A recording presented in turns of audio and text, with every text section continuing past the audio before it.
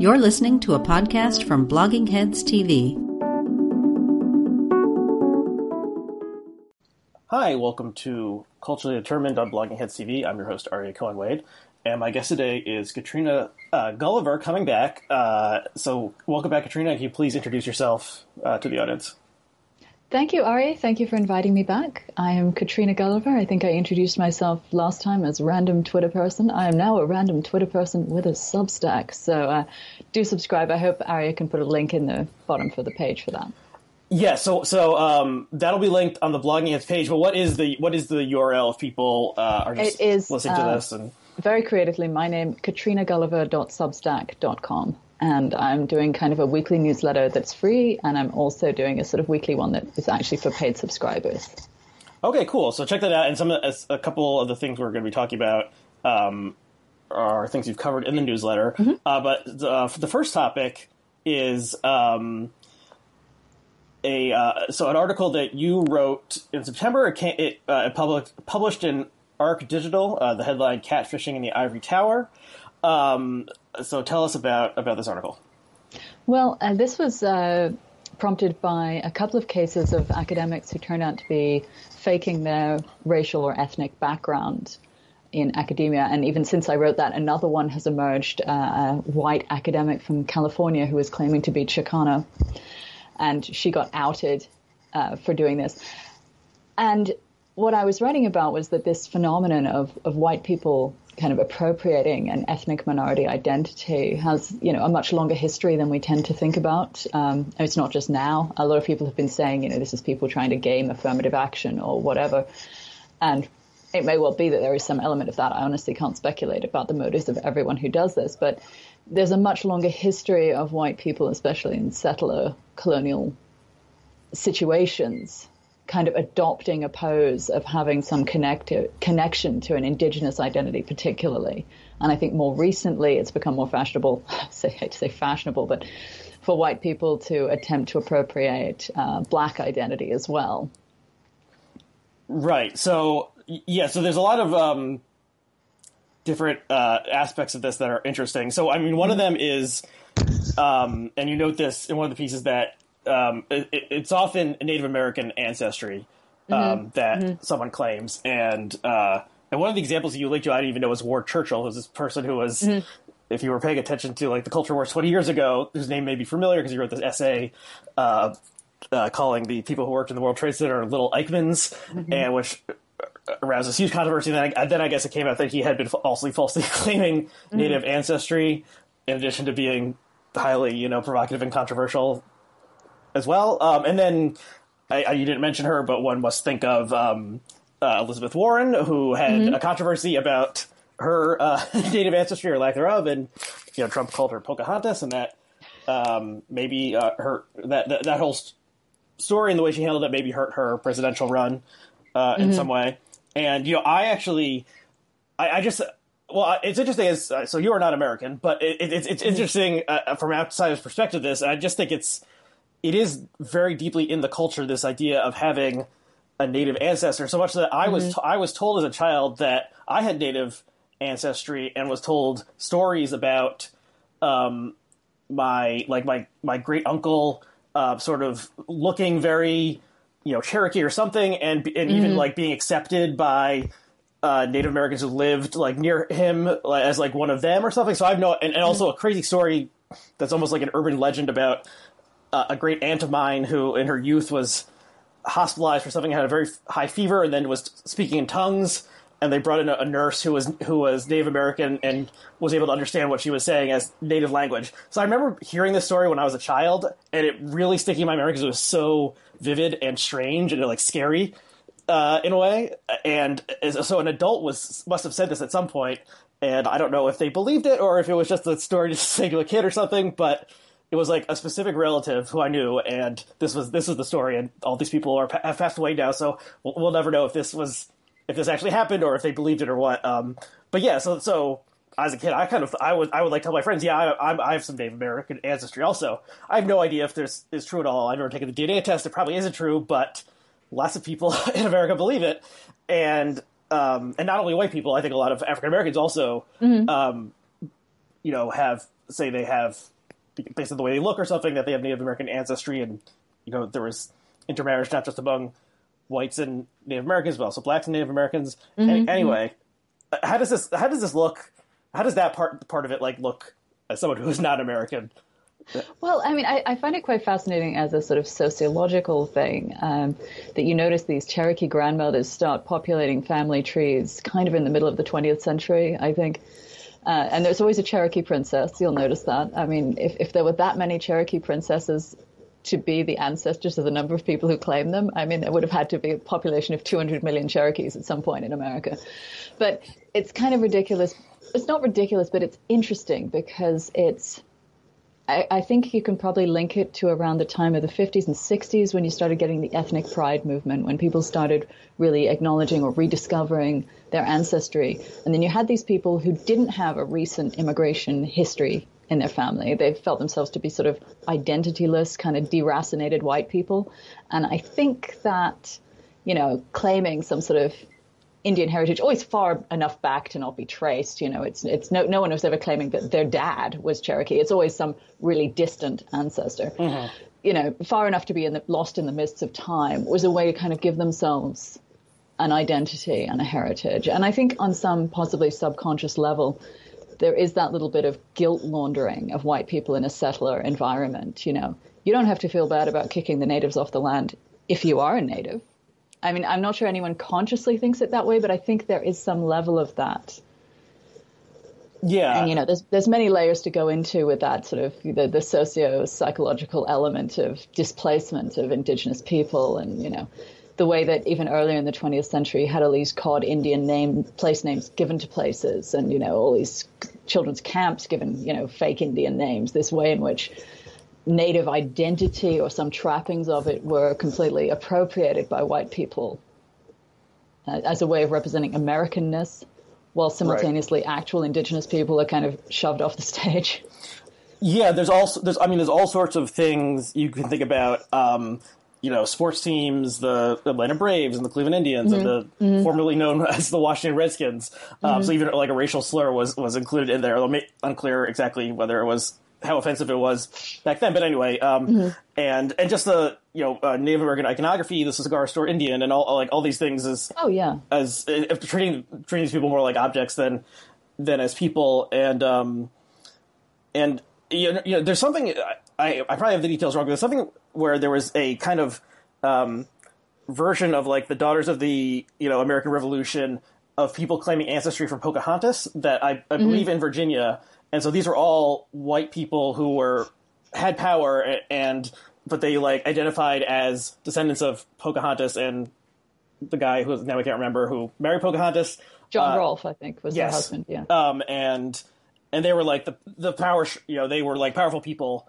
But it was we're. I guess it's we're not the Mayflower people. We're descended from the first Native American woman who came over to our side kind of thing. Well, it's kind of a twofer, isn't it? Because they're also claiming descent from very early Virginia settlers. So it is like Mayflower as well. It's a we've been here from the beginning. Right. Element to it. Yeah. So then some of these newer cases, I think sometimes it is a native. They're claiming native identity, but also sometimes Black or Hispanic or Afro-Caribbean identity. Yeah. And one of the strangest one, well, something they're all these stories have strange and kind of grotesque elements to them. But one is that there was this woman whose last name was Krug or Krug, who claimed that she was Afro-Caribbean. Is that right? I think so. I think she had multiple claims going along. People who had known her said at one point she claimed to be North African, and she settled on a kind of Afro-Latina identity. Okay. But it all seemed to be very, very movable. Right. So if your last name is Krug, you're probably Jewish. And to claim otherwise is strange. And then she claimed that actually it was pronounced Cruz. Yeah. Which is totally bizarre. Weird. But but in a way you can kind of understand how people get away with this stuff because one thing, if someone says their name is pronounced a certain way, you can't correct them. You know, like that. This is an aspect of identity that we leave up to people. Like, I have a strange to pronounce name, and once I tell people how to pronounce it, they should pronounce it that way. So if your name was spelled Krug, but actually say it's Cruz, people are like, okay, whatever, you know, Cruz. But then it's even more like outre or rude or something to try to question someone's racial identity in America, at least, where it's like, you know, how dare you kind of thing. And so no one, especially in a left-leaning space like academia, would, if there's a person who does it because of their facial features or skin tone or something, doesn't really appear to be this, but they're saying they're this, to try to like call them out or something, you really need to have the goods, or you're gonna look like a total asshole or a fool or something. And so some of these cases, they get exposed because like an anonymous person, you know, writes an essay or something, or threatens to, and then the people confess, write their own essay confessing all their sins or something because they're about to be outed. But it does seem like it almost, even though it's a strange scam, it almost is sort of like you can understand how or scam. I mean, calling it a scam maybe is the wrong terminology, but it's a strange thing to do. But you can kind of understand how it does work out. Yeah, and I think it was possibly easier to pull before social media. You know, before it was so easy for someone on the other side of the country to look up your high school yearbook and these various other things that have emerged when these people get busted. But I think that, I mean, I've seen quite a few things online of people who are particularly Native American or First Nations in Canada kind of really getting quite annoyed at white people appropriating their identity. And it's something that's interesting. There's a parallel, and, you know, it's not quite a parallel in Australia, where you had a similar sort of nativist iconography, like in the early 20th century, with some of these like native groups, which are obviously white people, that calling, you know, giving themselves somewhat cod Aboriginal names and using some of that iconography. But of course, at the same time, actual Aboriginal people were denied citizenship, certainly were not members of these kind of clubs. And, you know, there was the people who did have mixed heritage tended not to be publicizing that so much because there was absolutely no social cachet to being mixed race. I mean, there was some real discrimination to be faced. And that's kind of flipped, you know, by the later 20th century, when suddenly people were actually discovering their heritage, and especially people who had the history that, similar to many Native American peoples, of, you know, forced adoption, being taken away, put into residential schools, things like that. People were taken away from their heritage. And so there are people who are legitimately rediscovering that they have this ancestry. Right. And so, again, this does create a current in which fakers can kind of run, you know. Is there a parallel in Australia of people claiming Aboriginal heritage and then are exposed as not? There have been a couple. Certainly, there have been a couple of artists who are claiming indigenous identity, and I think there are other people who've had questions raised about their level of indigenous heritage. I mean, I can't judge for sure, but there's certainly been some contentious cases. So yeah, there's a parallel there. Yeah, and so I think I may have mentioned this book to you when we were chatting about this topic before, but there's this memoir by the author Bliss Broyard, I think is how you pronounce her name, called One Drop, that I read about a decade ago, and it's really a fascinating story that's really well told. I'd recommend it just to anyone as just a human story. And so it's about her father, who was named Anatole Broyard, and he was a well-known book critic. He was a book critic for the New York Times and kind of public intellectual, and he lived in Greenwich Village, and he wrote, I guess, a memoir that I think it's called Kafka Was the Rage or something like that. That is considered one of the best memoirs about like New York in the 1950s. He was from New Orleans, right? And he moved north? Yes. And so so on his deathbed, literally, he told his children, who believed that their father was white and they were white, that actually they were like mixed race, and he had grown up understanding himself to be black, and then like passed over or something into the white world and never looked back, and basically cut himself off from his family and in order to maintain this new identity.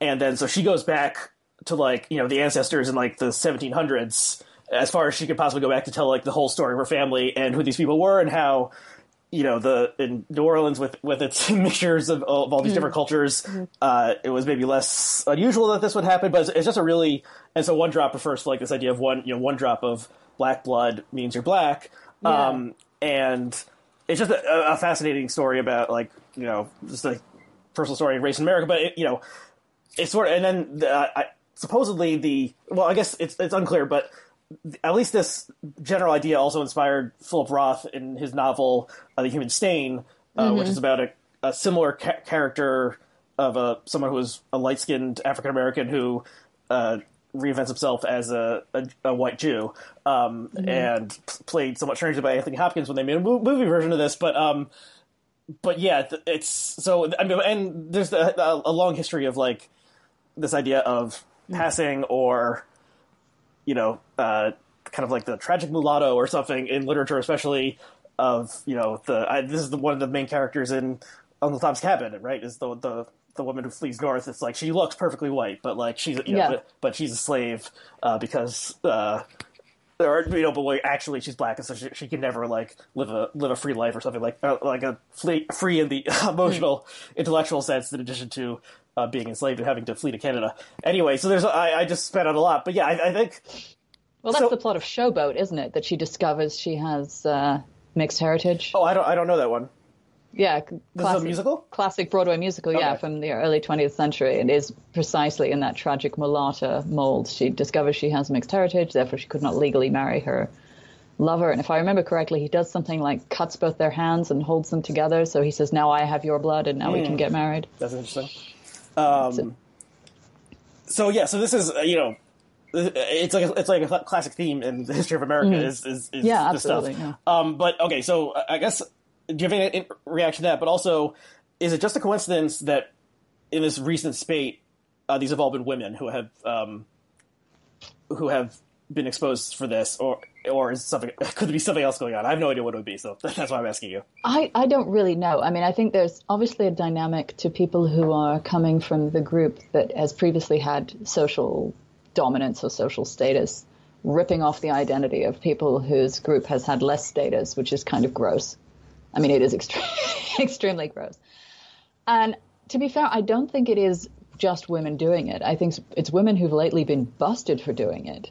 But I suspect there's quite a few other people, like you mentioned, Ward Churchill. There's got to be other people flying under the radar who've been pulling this stuff. Right. And, they just haven't been caught on it yet. I mean, there was another one, I don't even remember her name, just recently. What didn't make as big of a deal. She was some sort of university administrator who'd been claiming to be Native American and got called on that. There was the woman I think I mentioned before who was the organizer for Black Lives Matter in Indianapolis. So it turns out is not black, although she'd been claiming to be. I mean, these cases do pop up, and I think it's been, like I say, I think it's the social media element. I think it's the job market in academia means that, especially in the humanities, there are so many scholars who have not been able to get an opportunity, who have every motive to go digging in on the people who did and find some way to rip them down. No, not to say that, the people who are doing it don't deserve to be busted, but I think that's part of the landscape. I think the crisis in academia leading people to, like I say, dig deep on people making these claims. Okay, yeah. So people like who didn't get the tenure track position or something, or now that they have a reason to like investigate the people who did. That makes sense. So let's. Could you talk about what you bring up in your Substack, kind of parallel companion piece or introduction to the main piece, which is kind of the literary aspect, and talking about the kind of the trope of like going native and how that is, I don't know, a prefiguration or something, or a parallel of this phenomenon. Yeah, well, I mean, this is really a thing of sort of pulp literature from the 19th and early 20th century, various stories with the theme of I was king of the headhunters or whatever. I mean, they're always these very lurid, trashy nonsense, quite a lot of it. And it is typically involving a white man who goes and lives among whoever. To be honest, I mean, these stories all read the same, whether it's Native Americans or South Americans or Africans or Aboriginal Australians, whomever. He goes and lives among some tribal community. They adopt him as their own. He, gets inducted as their chief or whatever. And it's always this way in which the white guy shows up and in 5 minutes they've made him their leader. I mean, it's incredibly condescending. Like, of course, the white guy becomes the boss. And I mean, this is returned in popular culture in different ways. I don't know if you ever saw the Richard Harris film A Man Called Horse from the 70s. No. Similar thing, white guy goes native, really violent film. And then Dances with Wolves, which you've probably seen, and I wrote about that a bit. It's very much in this vein, you know. White guy suddenly feels his true identity is to be a member of this ethnic group that he didn't know until 5 minutes ago. And that somehow this native identity is more genuine than his own white heritage. It's a strange dynamic, but it's one that keeps being repeated through these stories. And you can see it in literature, even going back to The Last of the Mohicans. I mean, Natty Bumppo, there's debate among scholars over whether he is actually of mixed heritage himself, because there is a point in the story in which he says, I am a man without a cross, which people have read as saying, no, I'm actually white. I'm just living among the Native Americans. And, you know, so this theme goes a long way back. And yet it's always got this paradox that as an actual white person, he can just walk away at any point. I mean, that's pretty much the ending of Dances with Wolves. He and his white wife, she has grown up among the Sioux, but she was taken as a child, but she's white as well. They ride off into the sunset while the Indians they were living with get massacred. I mean, it's really quite brutal. Yeah, you know, I saw that movie as a kid, and I didn't remember it super well, and I need to rewatch that one and see how it holds up I present day. was a child too, and I remember it because I went with my parents, and I made the mistake of buying a giant jug of Pepsi, and I sat through the last 2 hours of that film. Oh wow, it's very long. Well, I remember. I think I was a little too young to see it in theaters, but I remember we had it on VHS. My dad liked it a lot, and it was, I think, one of those double VHS, ones from the late '80s, early '90s. And then you don't mention this, but the most recent iteration of this trope is Avatar. Which is Dances with Wolves, but they're blue. Exactly, but it's with aliens, and people also noted that at the time when Avatar came out, that it was very close to Fern Gully, which was this animated movie that came out in the early '90s. So this trope is, and I don't know if Avatar is still the most highest grossing movie of all time, but it was at one point. So this trope is very, very deep in American culture, and so the people who so often the academics who are doing this, and maybe we didn't say this explicitly, like they are studying, this is their subject area, and then they kind of do, I guess at some point, feel like they crossed over or something. So it's like they're so deep. It's not like they're. So it's not like the Union veteran who is on the outpost and then like befriends the local natives. It's like they are, maybe they're a sociologist who's like studying the community, but definitely as an outsider. And then at some point, I don't know, they're like in so deep that they take it on as their identity. So, yeah. Well, that's the generous interpretation, that it builds out of this true affinity for the community that they're studying. But in a sense, that's kind of condescending. So what's the cynical? So the cynical one is just like, well, I guess you could say they had some identification with the Afro-Latina community or whatever, and then they decided to study it. And then they're like, oh, I could pretend to be one of these people too. Or maybe they, I don't know. It'd be interesting to actually talk to one of these people and talk about, like, when did you first decide to do this? Was it a conscious thing or what? And you note that often the people who are doing this are kind of like, it's almost like a minstrel show in some ways, of them performing an exaggerated version of the identity they're adopting. And this woman, Krug, had this, went also by like Jessica Bombalera or something like this, and was kind of like extravagant in her performance of like an accent or something along those lines. So it's like, really cringeworthy, that video. Yeah, I didn't watch the video because I can't stand stuff like that. But but then so there's, I guess there's like inherent racism in that kind of thing if you're like doing a minstrel show, but you're actually like, it's your life or something. Yeah, it's strange. I don't know. Okay, do you have anything else on this general topic before we move on to another one? No, I mean, as you say, it's rather fascinating why people would do it, and I suspect in each individual case there's probably some variation in why. But yeah, it's weird, and yeah, it's pretty offensive when you think about it. They've basically hijacked an ethnic group's identity to perform it badly, and often to present themselves as an expert on that identity to the community at large. Right. Yeah, and then but as you said, there's probably undiscovered cases of this that maybe the people are not acting so extravagant, and it will never be known. And that is like a true passing in the like Anatole Boyard sense of living as a different race, and yeah. So I don't know. Well, I guess more of these will continue to come out. So quickly, I think I mentioned I was going to take a personal privilege point to. So we're recording this 1 week after Election Day, 2020, and I just wanted to say, a lot of people. I did an episode with Bob Wright where I predicted Biden would win. I did an episode with Glenn Lowry that I guess got a little heated, where we debated whether Trump deserved to win, and there's a strong conservative audience, especially on YouTube, for Blogging Heads, and a lot of them were not so nice to me in the comments based on that. So I just want to say to all of them, neener, I was right. Biden did win, and maybe some of you people out there believe that there's election fraud. Trump is going to triumph somehow. That's not going to happen. Biden won. You can say I had Trump derangement syndrome or not, but it doesn't matter because he's going to be out of here, and I'm sure he'll be in Mar-a-Lago playing golf every day very soon. So I just wanted to say that. Did you have any thoughts on the 2020 election and how it all has played out since then? Not really. I did expect that Biden would win, but I don't have a strong comment beyond that. I mean, I'm pleased as a feminist. I'm very pleased to see that there is going to be a woman vice president. So. Yeah, that's that's noteworthy for sure.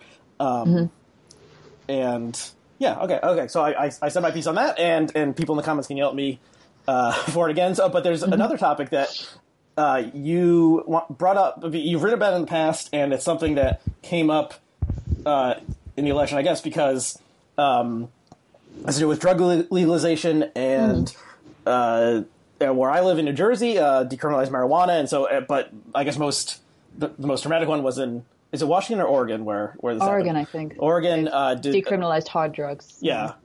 So that's a first in the United States. And as you were explaining to me, so decriminalization and legalization, not the same thing. And so decriminalized basically means, and I assume it's for a certain amount, right? Yeah, I think it's for a small amount that they could reasonably be personal use, but you'll still get a ticket, but it's like a parking ticket, not like, criminal charge. Okay, so if the cops pull you over and search your car and you have a small amount of cocaine or something, then they can't arrest you for that. But you can. I believe so. But maybe it can't be sold. Definitely can't be sold in stores, and probably can't be sold openly on street corners or something like that. Still, but it is an interesting step, and I mean the tide has definitely turned in terms of drug legalization in the past 10 years or so, and it passed here in New Jersey. I think it passed 2-1, pretty overwhelming. And yeah, so what are your thoughts on all this? Well, I mean, I think you've got a kind of two groups wanting drug legalization. Obviously, the people who want to take drugs, but also the people who feel like, why are my taxes being spent chasing people down for something that doesn't really feel like a crime? And they feel a war on drugs has been a huge waste of resources. And it's a fair point. People have been locked up for fairly trivial stuff. And what I find fascinating, though, as a historian, is how these attitudes have so quickly changed. Because, even in the 80s, it was that marijuana was the gateway drug, that, your teens smoked pot. Next minute, they were going to be, shooting up heroin in an alleyway. And, this narrative seems to have at least faded away.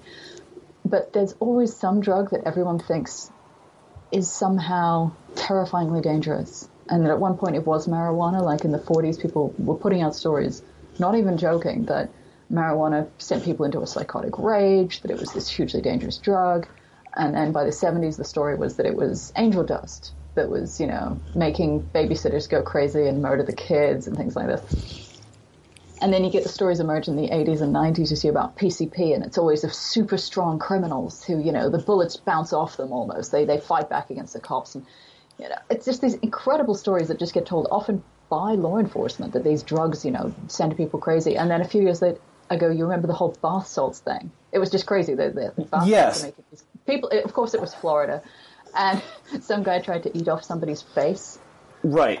So you wrote a piece on this, which we'll link to from a couple years ago, and I didn't even know that the bath salts thing wasn't true. So the guy who famously was found eating another man's face, a dead man's face, and they thought he was on bath salts, he was not actually on bath salts. So what, was he on anything, or was he just... from another psychiatric issue. Okay, so he was schizophrenic or something, and... I don't know, but he clearly had some mental health problems going on. Okay. But yeah, he wasn't necessarily he wasn't on bath salts, but there are these various other cases that popped up of people biting things that were all attributed to using bath salts. Someone bit a police car.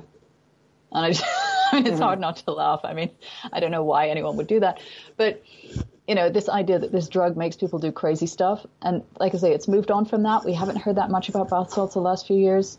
The last few years, the sort of drug panic articles have all been about the opioid crisis. But I feel like we're only 10 seconds away from yet another synthetic drug appearing that supposedly makes people crazy. Right. Because that's what cycle it always seems to go in.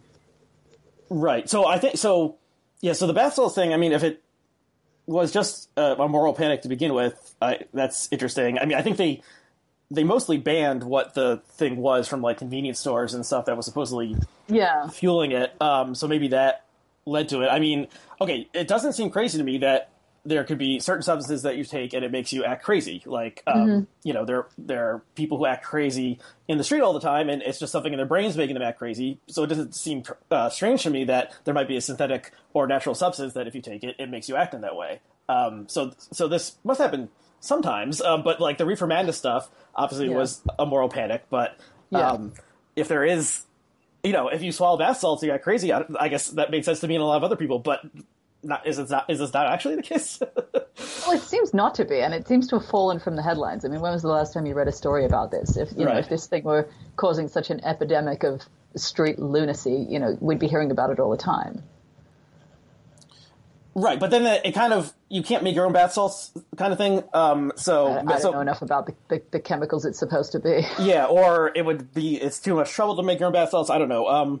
But then, there's certainly, people are talking more about opioids now, but that does seem to be a very legitimate problem. Lots of people are dying because of that. They're not going crazy biting people. They just overdose in a bathroom or something, and then they die. So the focus has definitely moved to that. I mean, I think I actually mentioned this in the previous episode I posted. There was, it seemed like there could have been an opening for Trump to do some sort of realignment on the drug issue. If he had embraced marijuana legalization, I think the party went along with him for plenty of crazier stuff than that.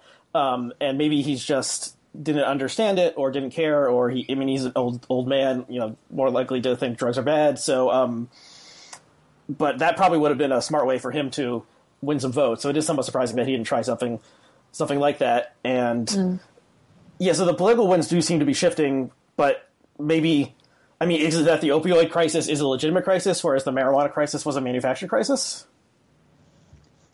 I don't know. I mean, epidemiologically, it certainly seems that a lot of people are actually dying from opioid overdoses, whereas I think the number of people who have actually died from marijuana use has got to be very small. Right.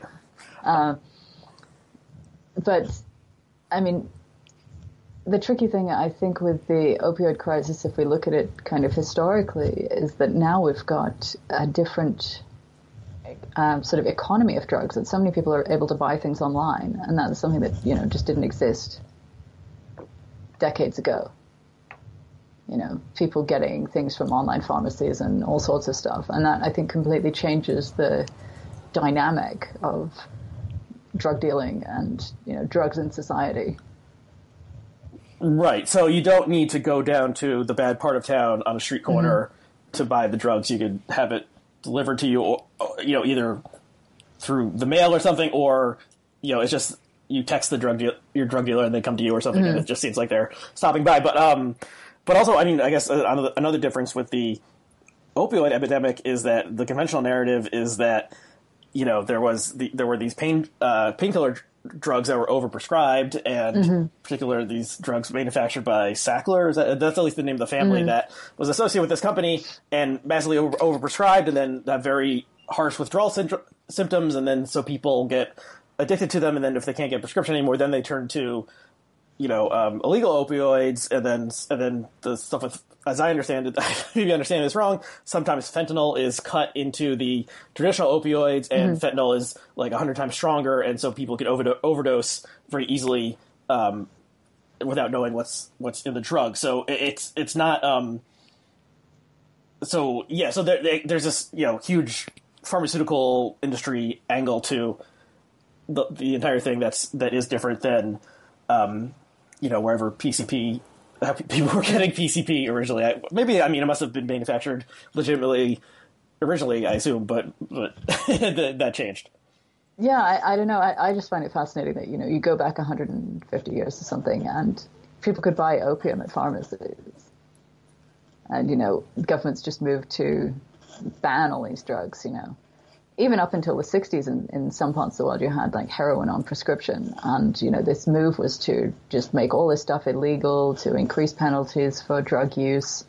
Through the 20th century, this really reactive response to, what seemed like, I think in some cases, a bit of a non-problem. I'm not saying that there were no problems involved with drugs and street drugs and dealers and things, but at the same time, I wonder how many. These problems were partly created by these things being heavily policed and criminalized.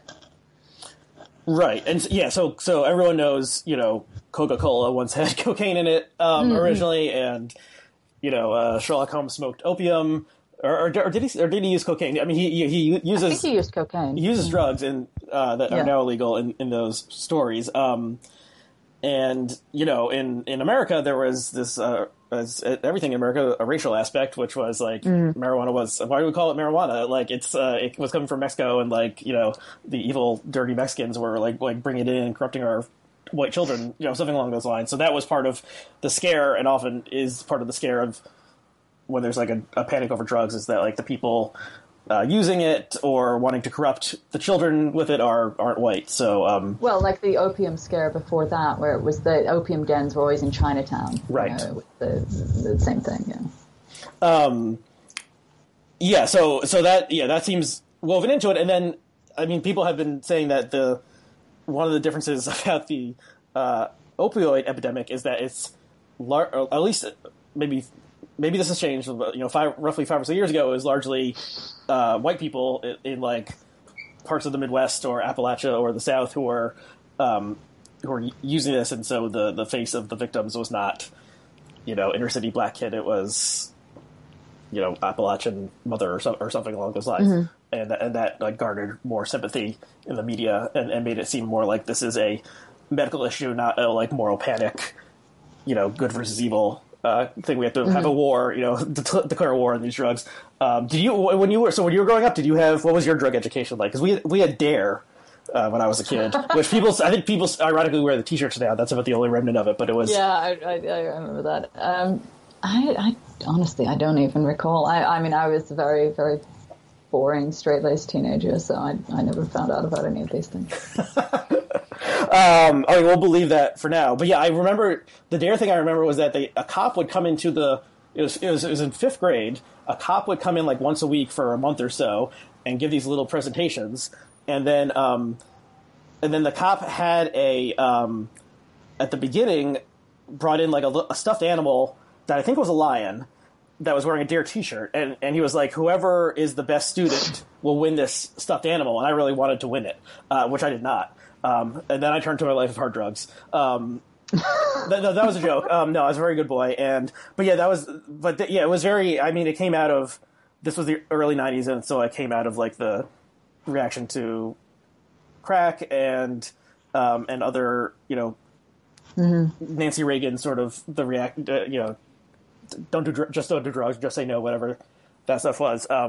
And I don't know, given the number of people I know who are like casual drug users today, that like it didn't stick, and the culture of it has changed remarkably since then. I don't know if I have any other things to ask on that one. You said you didn't want to. Do you want to mention your crazy libertarian beliefs about how we should treat drugs, or should leave that for perhaps another time, and people will have to tune in again? Yeah, leave that for another time. Okay. I think that's all we plan to talk about. Do you have anything else you want to mention or promote or something?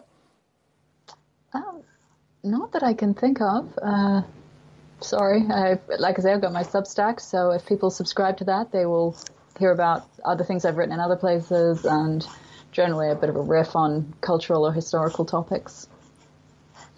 So check that out. So, and it's Katrina Gulliver, one word, 2 L's, and Gulliver, Substack.com. Or I guess if people Google your name, they'll probably be able to find that. Yep. And I do not have a newsletter, and I joked a while ago on Twitter. I made like a solemn promise that I would never start a newsletter because I'm too lazy to keep up with a newsletter. So you won't see that from me anytime soon. But people can subscribe to this show and iTunes or wherever your podcast app or whatever, or rate and review it if you want to do so. That helps other people find it, and and you can yell at me in the comments about, I don't know, how the deep state stole the election from Trump or something. So thank you, Katrina, for coming back on, and thanks to our viewers and listeners, and we'll see you again next time.